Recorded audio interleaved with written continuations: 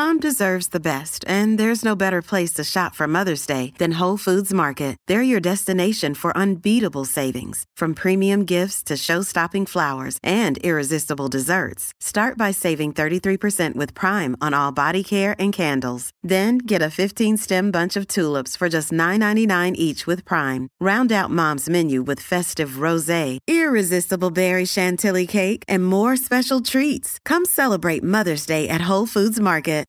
Why take one vacation with the family when you could take all of them? With Royal Caribbean, you don't just go to the beach. You visit a private island and race down the tallest water slide in North America. You don't just go for a road trip. You ATV and zip line through the jungle.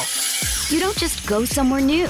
You rappel down waterfalls and discover ancient temples. Because this isn't just any vacation. This is all the vacations. Come seek the Royal Caribbean. Ships Registry, Bahamas. When people think about DC, I think they picture the National Mall, the monuments that they've seen on TV, and they picture Capitol Hill. They picture the proceedings they might see on C-SPAN or CNN, and that's kind of the end of it. And DC is really a dynamic city that's still very black and brown, that encompasses so many different cultures and influences. It goes way beyond the National Mall, and I would want them to see the very human aspect of this city. When people think of DC, I think they think of the swamp. And I actually always love to tell people it's a beautiful, harmonious place. There are no swamps here. It's also a place where you think of partisan gridlock, people yelling at each other, protesting, but it's also a place of harmony where people truly live side by side. I think when people think of DC, they think of the surface level aspects of DC, but there's so much more that's kind of like always brewing underneath. There's also an insane amount of creativity. A lot of people who are moving in who are artists and creators and obviously restaurateurs who are kind of bringing something new and interesting to the city every day. And I think that that's also why DC is a city that's kind of on the rise, especially in terms of the restaurant culture. People are standing up and taking notice that it's a city that's contending with some of the biggest food cities in the world, like New York and LA, because there's that insane multiculturalism that really makes it stand out from the pack. You know, it's a city where normal people meet the people you see on CNN or Fox News or MSNBC. One time I was going to work on the bus and I was at Stanton Park on Capitol Hill, and it's a cold, rainy day. And I'm like, man, that guy out there doesn't have a jacket on and doesn't have an umbrella and is just like walking around in a circle. And then I double take and I realize that it's Bernie Sanders. Bernie Sanders is on the corner with his phone trying to hail an Uber in pouring rain, no jacket and no umbrella. And immediately what struck me was, my God, this could be our next president, because it was at the time when the Democratic primaries were happening.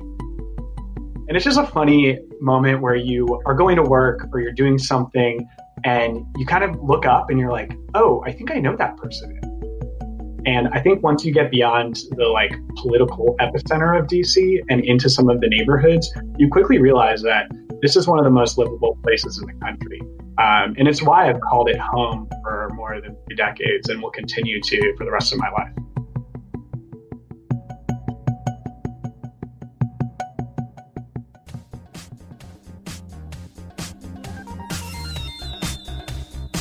So we just heard from 3 writers very familiar with Washington, D.C. We're going to be hearing from them a lot more a little bit later, but I wanted to give them a chance at the top of this episode to tell us what they think the rest of the country and the world gets wrong about our American capital. While talking to them, it seems like these same words keep coming up. Community, creativity, this sense of inclusiveness and multiculturalism. It's all a far cry from some of the stereotypes people might have about Washington, D.C. The city is technically the center of our country, and so many people, myself included, are painfully uninformed on what it's actually like to live or even visit there. So for reasons that should be painfully obvious, we wanted to make this episode celebrating DC and some of the things that make the city, the real city, so special. We've got punk music, We've got a spread of beach bod busting bakeries and desserts. We have the owner of Ben's Chili Bowl, who is pretty much my own personal hero, and we have a whole lot more. I'm Will Fulton, your own personal Yankee Doodle dandy, and this is To Roast Explorers.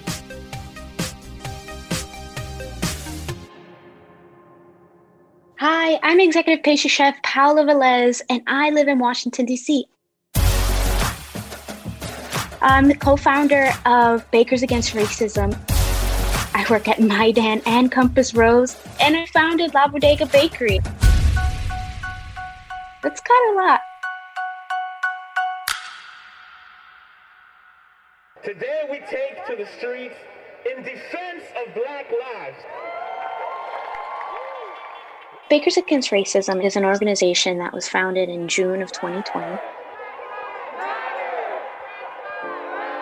When the protests started happening within the scope of the killing of Black people, we couldn't withstand to not do anything anymore. And when we founded Bakers Against Racism, we didn't expect to go viral. All it took was a Google folder and Goodwill to raise over $2 million to date. It's just so amazing to see how our DC community rose up, but also worldwide. So thank you guys for baking against the machine. I guess my opinion on the landscape of bakeries here in Washington, D.C., there is one connecting thread, which is community. So when we wake up and we're about to have our morning cup of coffee, I can imagine the people from Van Ness almost rely on Bread First. Bread First is just the pillar of our DC bakery community. They just have withstood so much and are just able to give back to the community and kind of inspire us to do and reach for more. Another one that I really enjoy is called Rose Avenue Bakery. Rose Ave Bakery is a modern Asian American bakery. They take flavors from what you would assume is their childhood, growing up in the Philippines, and kind of like meshing those two worlds together. You know, you have like fluffy mochi donuts, ube galore, passion fruit oozing out of beautiful kouign-amanns. It lifts me up and like fills me with joy to see a bakery like that in Washington, D.C. One that is unapologetically themselves, you know, nothing to really prove. Another bakery that I love is called Yellow. Yellow Le Cafe is a Lebanese-inspired bakery that is actually a part of Albi, Chef Michael Rafiti's restaurant. And they are doing really, really awesome things with these flavor profiles. You have a croissant that could be laced with za'atar, or a honey and apple coffee cake. It just kind of like gets an electric shock of flavor with these Middle Eastern / Lebanese inspired profiles. Another place that I actually frequent quite a lot is Seilu Bakery. Seilu Bakery is one of those bakeries that you don't understand how somebody could have thought of it and how somebody could make it so beautiful and so simple at the same time. It's intricacy and simplicity all meshed up into one croissant. Their flour actually rotates quite often based on the Mid-Atlantic availability. And I mean, if I could afford it, I would use all of their flour all of the time in my restaurants, you know, but for now, I just eat a lot of croissants. And last but not least, I would love to talk about pastry chef Joni Scott. She actually is a corporate pastry chef now in Baltimore, but she does local kind of one-off macaroons and cakes. And she's also very young, and to see her trajectory is so amazing. Washington, D.C. is filled with such innovative, creative people. Most of the time when you look at us outside in, you think about the Capitol, you think about the White House, but inside of our communities, we run deep with passion and we sustain each other and we love to eat good food. You would think the restaurant scene would be stuffy and very like prim and proper and polished. there's parts of that. But also you have these jolts of creative expression within the industry. You know, you have Ethiopian food, you have Jamaican food, you have a great, amazing Salvadoran population that makes pupusas that you wouldn't even believe. But more so, it's the accessibility to so many diverse cultures that you wouldn't have even expected to be in a city that isn't even represented by Congress. Everybody who works in the culinary industry in this town actually eats in this town too. We all love supporting each other, and it's just so exciting to see our city get the recognition that we've been working towards. So thanks, DC.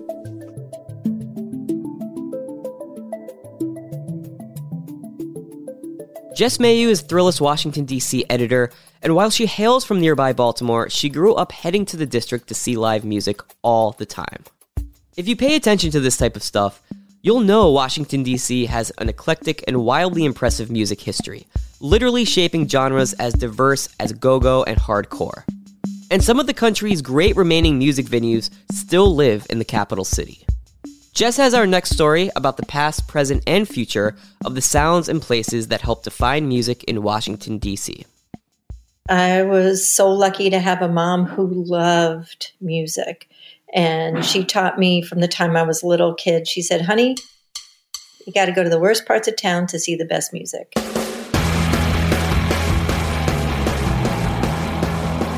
That was Audrey Fix Schaefer, longtime staffer at the iconic 930 Club, which opened in 1980 on F Street in Northwest D.C. As an angsty teenager myself growing up in Baltimore, I drove down 95 a lot to catch shows at 930 Club, Fort Reno Park, or the now shuttered Black Cat. And for the most part, Audrey's mom's theory was pretty true. When you think of America's great music cities, you might think about Nashville or New Orleans.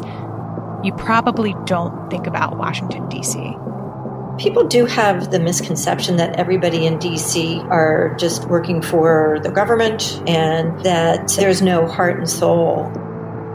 You know, when I moved down from New York, that's what I thought. But what's interesting is that a lot of people come to D.C. for the music.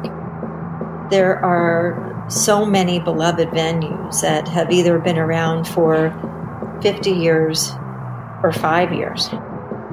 The D.C. punk scene was defined by bands like Bad Brains, Minor Threat, Rites of Spring, and Scream, in which a pre-Nirvana Dave Grohl played drums. I think when most people think of D.C. punk, they think of Ian MacKaye with Fugazi. One of my favorite musical memories was seeing Fugazi at Fort Reno in 2002, which turned out to be their last U.S. show ever. And Henry Rollins. Fun fact, Henry Rollins was a roadie for Teen Idols before eventually becoming the lead vocalist for a little band called Black Flag. It was very testosterone driven, and the rooms were tight and sweaty and smelly, and stage diving started there. A lot of the music came with an anti-establishment ethos, a contempt for capitalism, and a totally inclusive DIY ethic. But it was also the type of anger about how people were being treated. And unfortunately, so much of the themes are true today. People had a lot of angst and anger and expressed it in a type of music that they found to be liberating. Here's journalist Shauna Kenny. I consider myself sort of a second generation of punk. Her book, Live at the Safari Club, gives a first-hand account of DC's hardcore scene from the late 80s into the new millennium. You know, the political climate itself. Reagan was in power. We're in the center of power of the free world. And so politics were very much in our faces. That's what's cool about the punk scene. They showed us that anyone can do it. You don't need the corporations. You don't need lots of financial backing. You don't even need permission. So it was just a mishmash of culture, but the actual punk shows were just sweaty, fun, energetic, sometimes violent. They could be 300 or 400 people deep, but it was just a pulsing ball of energy. I love that. That sounds exactly right. And I'm sure the smells varied A lot of stinky boys. But these hardcore shows were certainly not the first or only times bands in the city would play to packed, sweaty houses all night. There's another genre intrinsically linked with DC, go-go, which I assure you has absolutely nothing to do with Belinda Carlisle or knee-high boots. I think punk and go-go are parallel scenes in DC. Punk and go-go bands played together a lot in the early 80s. Go-go got started in earnest by artists playing beats on bucket drums or traffic cones on the streets of DC, before being popularized by bands like the Young Senators and the legendary singer-guitarist Chuck Brown, whose likeness you can still see today painted on the side of Ben's Chili Bowl.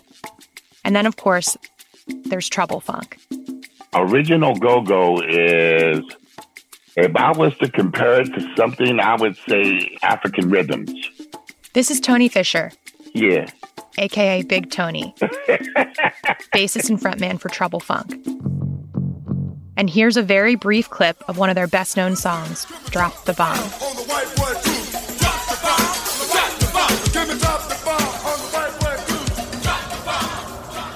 Any type of genre of music that has percussion, you can relate it to go-go. It's a very unique music that was originated from Washington, D.C., and Chuck Brown is definitely the one that we credit for planting that seed. He might be one of go-go's most notable musicians, but he found the scene, like so many do, pretty much by accident. After the cabaret, I went outside to get in my car, and I noticed there was a line going up the side of the building. Well, what is this line doing out here? So I went back in and I talked to the guy, Ted Hawkins, which was the owner of the Club The Burn at the time. And he was like, well, we're having a go-go from 12 to 6. And it's like, go-go? What is that? So he's like, if you like to stay around and check it out, you can. So that's what I did. At the time, go-go was not recognized as a music. It was recognized as atmosphere, a place to be. That hook line go-go originated from Smokey Robinson. Going to a go-go. Chuck Brown took that word and just gave it a whole nother meaning. So then came the atmosphere, then came the go-go beat. So when I heard that, I instantly connected with that. And it was like, I knew that was something that I wanted to do. Even if you don't think you've heard Trouble Funk, you've probably heard Trouble Funk. Since one of their most well-known songs, Pump Me Up, has been sampled many, many times by hip-hop artists like Beastie Boys, Dr. Dre, and LL Cool J. But the go-go scene and the hardcore punk scene, as different as they may seem, I think we had a lot in common. It's just like two musics that originated out of Washington, D.C. And like so many of these stories, we can trace it back to the 930 Club. That probably is the most fun place that I ever had to perform. One day, Seth, the owner of the 930 Club, got this brilliant idea to have a show with Trouble Funk and a hardcore band. And man, that was crazy. It was just something about it. It was something about the atmosphere. The dressing room is like, oh my God, you had rats running all over the pipes and stuff, man. And it was just a wonderful place to play in. Many of the venues that Tony used to play in have closed, but the 930 Club remains. And it truly is one of those venues that just feels different. But to describe it, here's Audrey again. There's no sign on the outside of the building. So you already have to sort of be a cool kid to get in there. But everybody's a cool kid. The sound is perfection because that is crucial. And the sight lines are perfect. It doesn't matter where you stand. The other thing about the place is the vibe, no matter whether you are on the stage as the artist or you're in the audience, that it's magic. And the bands cannot wait to come and play it because that's kind of their home away from the home. But of course, the COVID-19 pandemic has completely gutted the live entertainment industry. All of the independent venues across the country are in that very same situation we could be looking at the precipice of a mass collapse of the industry. And that's not being dramatic. That's just doing math. The 930 Club is one of the founding members of the Independent Music Venues Association and helps get the Save Our Stages Act in front of Congress. The act earmarked $10 billion to venue owners, promoters, and other music professionals for rent, utilities, mortgages, and PPE, and was folded into the stimulus bill passed by Congress and signed into law in December 2020. And that sense of community, inclusion, and support, it's still there in the DC music scene, even at the highest levels. Dave Grohl wanted to do a birthday party for Big Tony, and it was billed as a birthday party, but it was actually a fundraiser for Big Tony because he needed an organ transplant. And so Dave introduced the show, then Scream played, and Dave was on drums, and it was just so incredible. What a beast. And then Trouble Funk had this fantastic set where all you wanted to do was dance for hours and hours and hours. And then after Trouble Funk, Dave comes back on and he said, I'm going to play you a few songs. And partway through the first song, Foo Fighters started to walk on stage. And at one point in the song, the lights go up and you see the whole band there. And the crowd went nuts. He said, I said I was going to play a few songs. Who am I kidding? I'm going to play a few hours. Oh my gosh, I just got chills thinking about it again. And for an even more perfect example of this union of DC music legends, check out the opening of the Smithsonian's African American Museum in 2017, where Trouble Funk and Dave Grohl performed at the Kennedy Center in front of the Obamas. The music of Washington, D.C., its soul is rooted in go-go music. Yes, it is. And I tell you, it's a story about that show that a lot of people don't know about. I lost my kidneys back in 03-04, and I was on dialysis for 13 years. I had just gotten out of the hospital from getting a transplant. When Dave Grohl called me and asked me that I want to be a part of this, it was an opportunity that I could not pass up. I knew it was a once-in-a-lifetime opportunity. I still had drain bags taped to my leg on that show. I wasn't supposed to have been up on that stage. I wasn't fully recovered, but, you know, I'm a soldier. I worked very hard to make this shit look easy.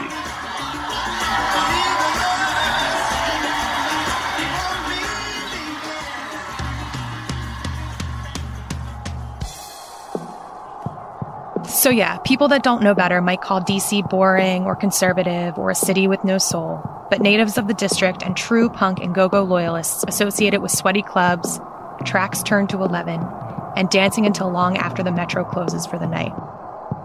Let's hope we can all safely get back there someday. And if there's one thing I know about the music and the musicians in DC, it's that giving up was never an option.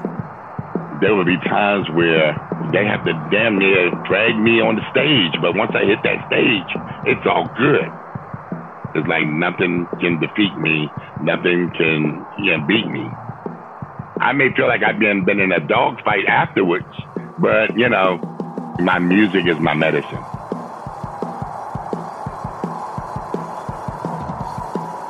Okay, in our description you can find links to help support venues like the 930 Club, various go-go bands, and a whole lot more. And honestly, go stream some Trouble Funk records, or better yet, watch some of their live shows on YouTube. You won't regret it. It will get you through your work week. Alright, we're going to take a quick break, but we've got a lot more coming up. Stick around. Why take one vacation with the family when you could take all of them? With Royal Caribbean, you don't just go to the beach. You visit a private island and race down the tallest water slide in North America. You don't just go for a road trip. You ATV and zip line through the jungle. You don't just go somewhere new. You rappel down waterfalls and discover ancient temples. Because this isn't just any vacation. This is all the vacations. Come seek the Royal Caribbean. Ships Registry, Bahamas.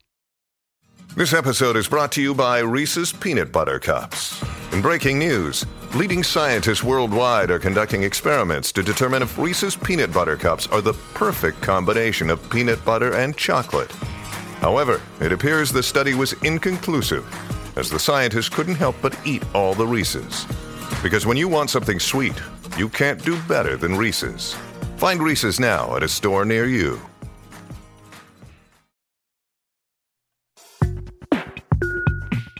Ben's Chili Bowl isn't just the most famous culinary institution in Washington, D.C. It's one of the most important restaurants in America. Over the summer, as the pandemic hit the industry hard and Black Lives Matter protests were held in every state in the country, we spoke with Virginia Ali. She and her late husband Ben opened the Chili Bowl in 1958. She's seen the country and the city changed around her, and she's seen Ben's transform from a small business into one of America's greatest restaurants. We felt that no look at Washington, D.C. would be complete without hearing Virginia's voice. So in this next segment, we're using some clips from that interview conducted in June of 2020. If you want to hear the full call, there's a link in our description. But for now, here's Virginia Ali. My husband came here from Trinidad to matriculate at our universities, and of course he worked his way through school back in those days working in restaurants. I was working at Industrial Bank down the street, and so we met and we wanted to be married and we wanted to be self-employed, and he thought that the restaurant idea would be a great one, and he had this great chili recipe, so that's how the idea was brought up. And then we needed to find the ideal location. U Street was known as Black Broadway back there. It was our African American entertainment center. And we thought if we could get something even near there would be perfect. We opened on August 22nd. It looked very modern for that time, and we had late hours. We opened at 11 o'clock and closed at 3 a.m. And right away we were accepted in the community, and the rest is history. Naturally, the late night hours and incredible hot dogs made Ben's an ideal spot for the after-club crowds. There were jazz clubs, nightclubs, music halls, restaurants, everything. And most places closed at 2 a.m. Even entertainers that performed downtown, when they completed their assignment that evening at 1 or 2 o'clock in the morning, then they'd head up to our Black Broadway Street, and Ben's Chili Bowl was open to receive them. Including some musicians you might have heard of. You know, I'm a people person. I enjoyed meeting Earl Garner or Ramsey Lewis or Duke Ellington or Cab Calloway, Sammy Davis, Miles Davis, all of them. You know, they were all in and out of that area and in and out of the Chili Bowl. It was just a happy time.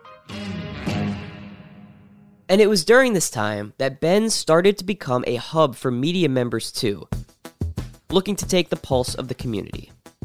The media used it as their place to get the African American perspective on things during the days when we were a separated city. It could be the new quarterback for the Redskins. It could be the new manager. It could be something political. It could be anything. And the media would just pop by Ben's, not to see me, but to see my patrons, to see the guests, and to listen to them, to talk with them about what's going on in the city at the time. So it just evolved, I think. And would you say, was that always important to you and your family? Was it something that you wanted when you started the restaurant to not only, serve food that people like, but to be a gathering spot, to be a part of the community? It was most important to me because I enjoyed people. And for me, I feel like I'm inviting them in my home. And therefore, you want to be warm and welcoming, and you hope to give them good service and to make them feel comfortable and happy. We had the jukebox blasting all the time. So there's a happy mood there and great food. And that always brings people together. And Ben started to get national attention as one of the most frequented businesses for one of the civil rights movement's most prominent leaders. Dr. Martin Luther King had a satellite office at 14th and U. And so whenever he was in town, he'd make his way down to the Chili Bowl, and we have an opportunity to sit down and have a little conversation and hear about his dream. I just was happy to see him and so proud of his efforts for the movement, nonviolent movement that he had that march in Washington on 1963, where he brought thousands of people in town, and we were able to bring down bags and bags and bags of sandwiches for some folks. And the very following year, we passed the Civil Rights Law. And then in 1965, they passed the Voting Rights Act. But then 1968, his life was taken violently, and that was extremely difficult. I remember the night so well, on April 4th, 1968. And the people were in tears. We were all in tears. And then when, after a while, the sadness turned to frustration, and frustration turned to anger, and then uprising began that lasted for 3 full nights. A curfew was put into place. Ben's Chili Bowl was the only place in town that was allowed to remain open during those 3 nights of curfew. That was a little bit scary because there was a lot going on outside. The neighborhood was literally destroyed. The businesses never reopened. Sons and daughters are out here still fighting for what we fought for more than 50 years ago. Basic human rights. Today, I'm impressed because the young people are doing it on their very own. Their conscience and their heart is taking them to the street because they know that this is not the right way to be. And not only that, but look at the diversity. And look where it is. It's in Washington, it's in Philadelphia, it's all over the country, it's all over the world. This has to have an impact.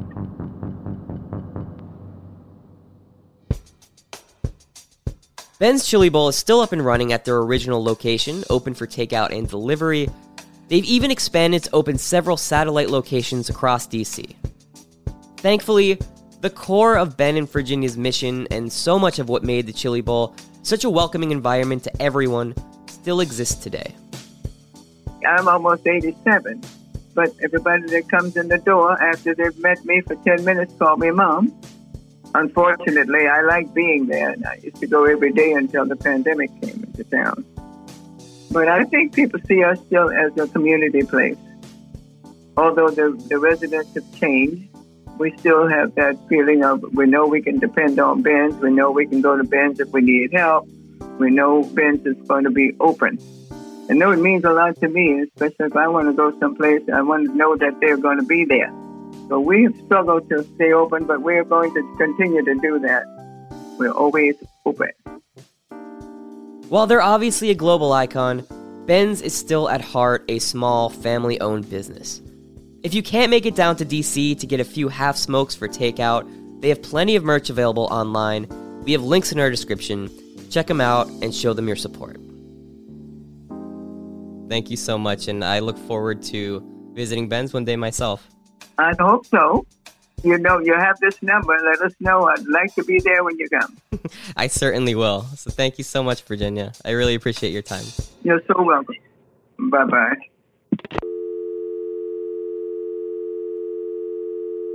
So remember those voices all the way at the beginning of the episode? We asked 3 of our regular DC contributors if they'd speak with me panel style about some of the best food, bars, and things to do in the district.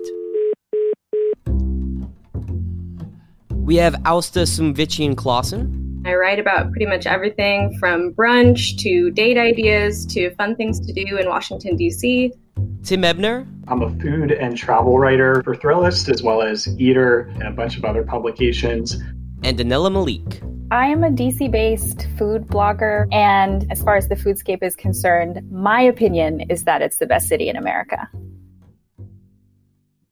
All right, so I want to talk about restaurants first. I would love to hear about some of the places in the city that you guys really love, especially places that you feel exemplify what DC does well. So I immediately think of a newer restaurant named Melange. I think they're turning out some of the city's best burgers and fried chicken sandwiches. And what's really special about Melange is that DC is home to the largest population of Ethiopians outside of Africa. And the chef at Melange is of Ethiopian descent. And so he marries these classic dishes with Ethiopian flavors to make things like the National, which is a Doro Wat style fried chicken sandwich. And it's just like so, to me, DC, right? This large Ethiopian population has really impacted the food space. And now we're getting really creative new dishes from it. Well, I think Anela hit the nail on the head. It truly is a city where there are just so many different styles of cuisine pulled from so many different countries. And the one that I've been gravitating towards recently has been immigrant food. And Immigrant Food is actually in downtown Washington, D.C. It's just a couple blocks from the White House. And what's so cool about this space is it's from a really red-hot chef right now, Chef Enrique Lamardo. He's Venezuelan, but he's also cooking in this kitchen, Caribbean-style food from the Middle East, from West Africa, from Southeast Asia. And actually, they're about to roll out with a new veggie bowl that's dedicated to Kamala Harris. And it actually pulls in some of the flavors from her two families' countries. It pulls in some of the curry flavors of India with like the jerk spice flavors of Jamaica. And it comes together in this bowl that I'm sure she'll probably be eating sooner or later. And to echo what you guys both said, I think that there's no signature food in DC. Like the signature food is almost like multiculturalism. Like the fact that there are these immigrants who are opening up restaurants that are so true to their culture, and then some people are also putting some really interesting spins on them. That's really great to see and something special about DC food culture for sure. Yeah, and that's a great point that Asta brought up. And Anil and Tim, I'm wondering what you think about that as far as DC maybe not having one signature food. Maybe it's a combination of a lot of things. Yeah, I do think that DC has such a proud and prideful immigrant community and so many diverse people. But Washington, DC is still Chocolate City, and it is still the place that African Americans have always been here and been a part of this history of this city. And so to me, I think the food that probably exemplifies DC the most would be the half smoke, half pork, half beef sausage, served at Ben's Chili Bowl. To me as a kid was a staple food, and to me as someone who's now in his mid-30s is still the thing that I would come back to eating. That's interesting that you brought up the half smoke and Chocolate City, Tim, because there's also all of this, I think, new food kind of culture that's being built in DC, and it is so influenced by, I think, the Black population here, but also by, various waves of immigration. Uber Eats released their data about the most ordered foods in DC, and Roaming Rooster's honey butter fried chicken sandwich was the number 2 dish throughout DC. Roaming Rooster is owned by 2 Ethiopian immigrants who are selling an American classic with great success. So now I want to ask you about bars. I have regrettably never gone out in DC in my adult life, and I don't know, I guess I'm picturing a lot of overworked, frustrated government workers just getting really drunk. Am I that far off there? I think the fun thing about DC bar culture is that you can see those kinds of people, but you can also see so many other different types of people, and we're all kind of like united for the night by alcohol. There are places to dance. There's a great LGBTQ bar culture there too. I'd say the LGBTQ dive bar that I probably would frequent the most would be Trade.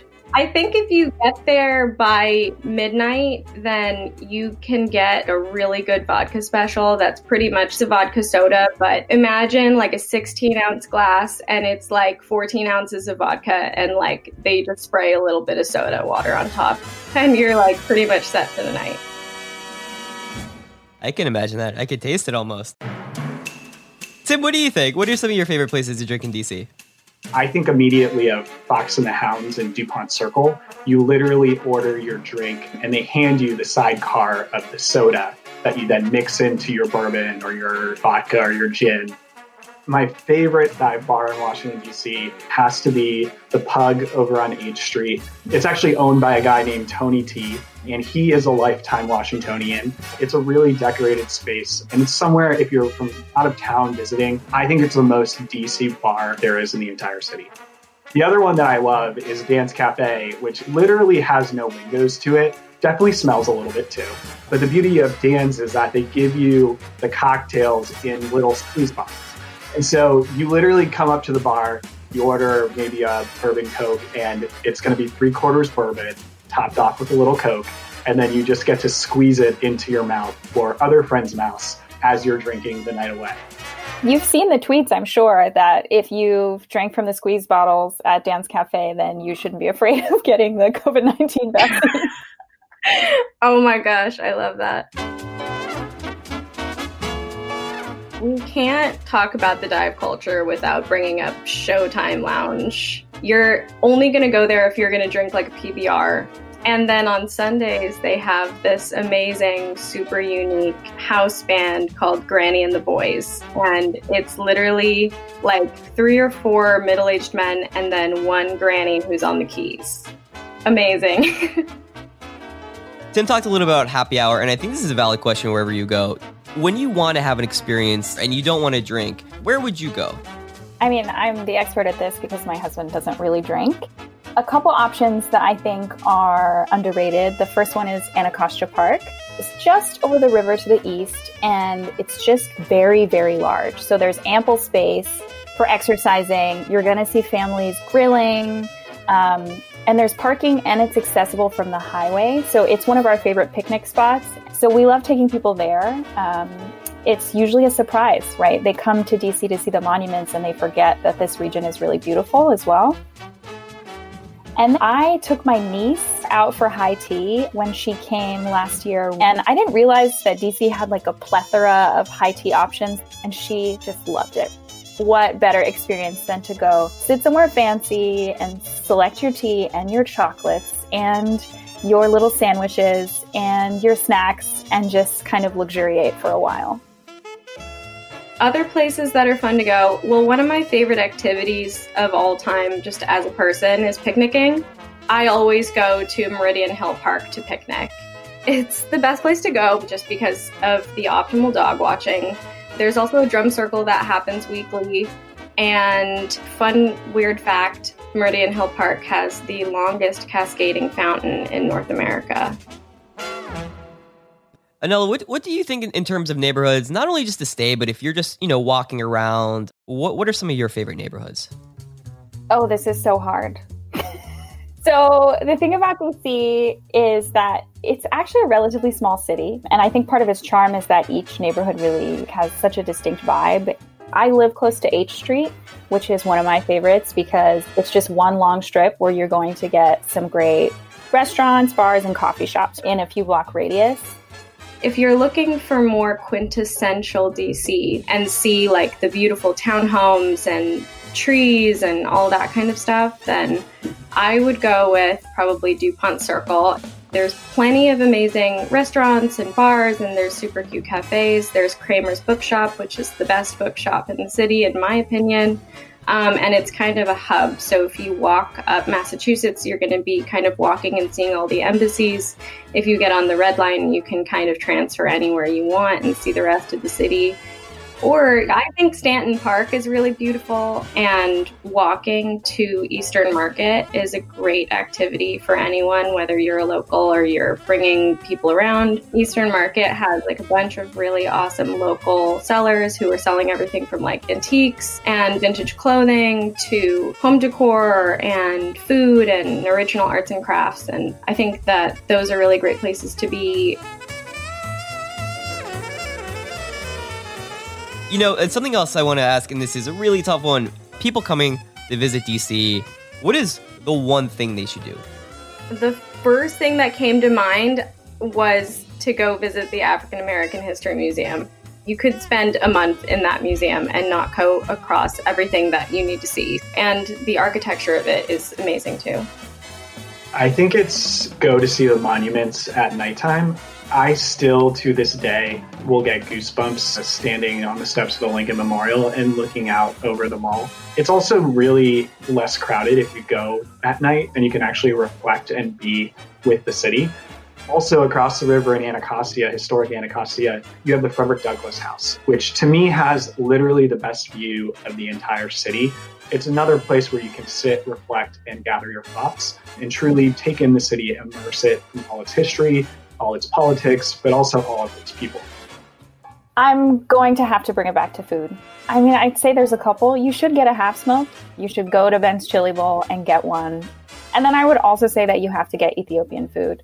I guess shocked because I'm so spoiled, but when my friends come to visit, many of them are like, we don't have Ethiopian food in our cities and towns. And it's something you forget when you live here, that this is not widely available to many Americans, but is such, I think, a treasure to bring them to. And there's so many options. And plus, So many of the Ethiopian options in DC are vegan or vegetarian friendly.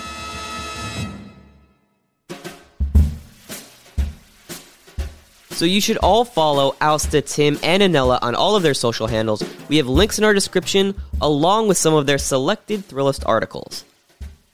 Okay, one more quick break for us, then we'll come right back and wrap this whole thing up. Stick around. Another day is here, and you're ready for it. What to wear? Check.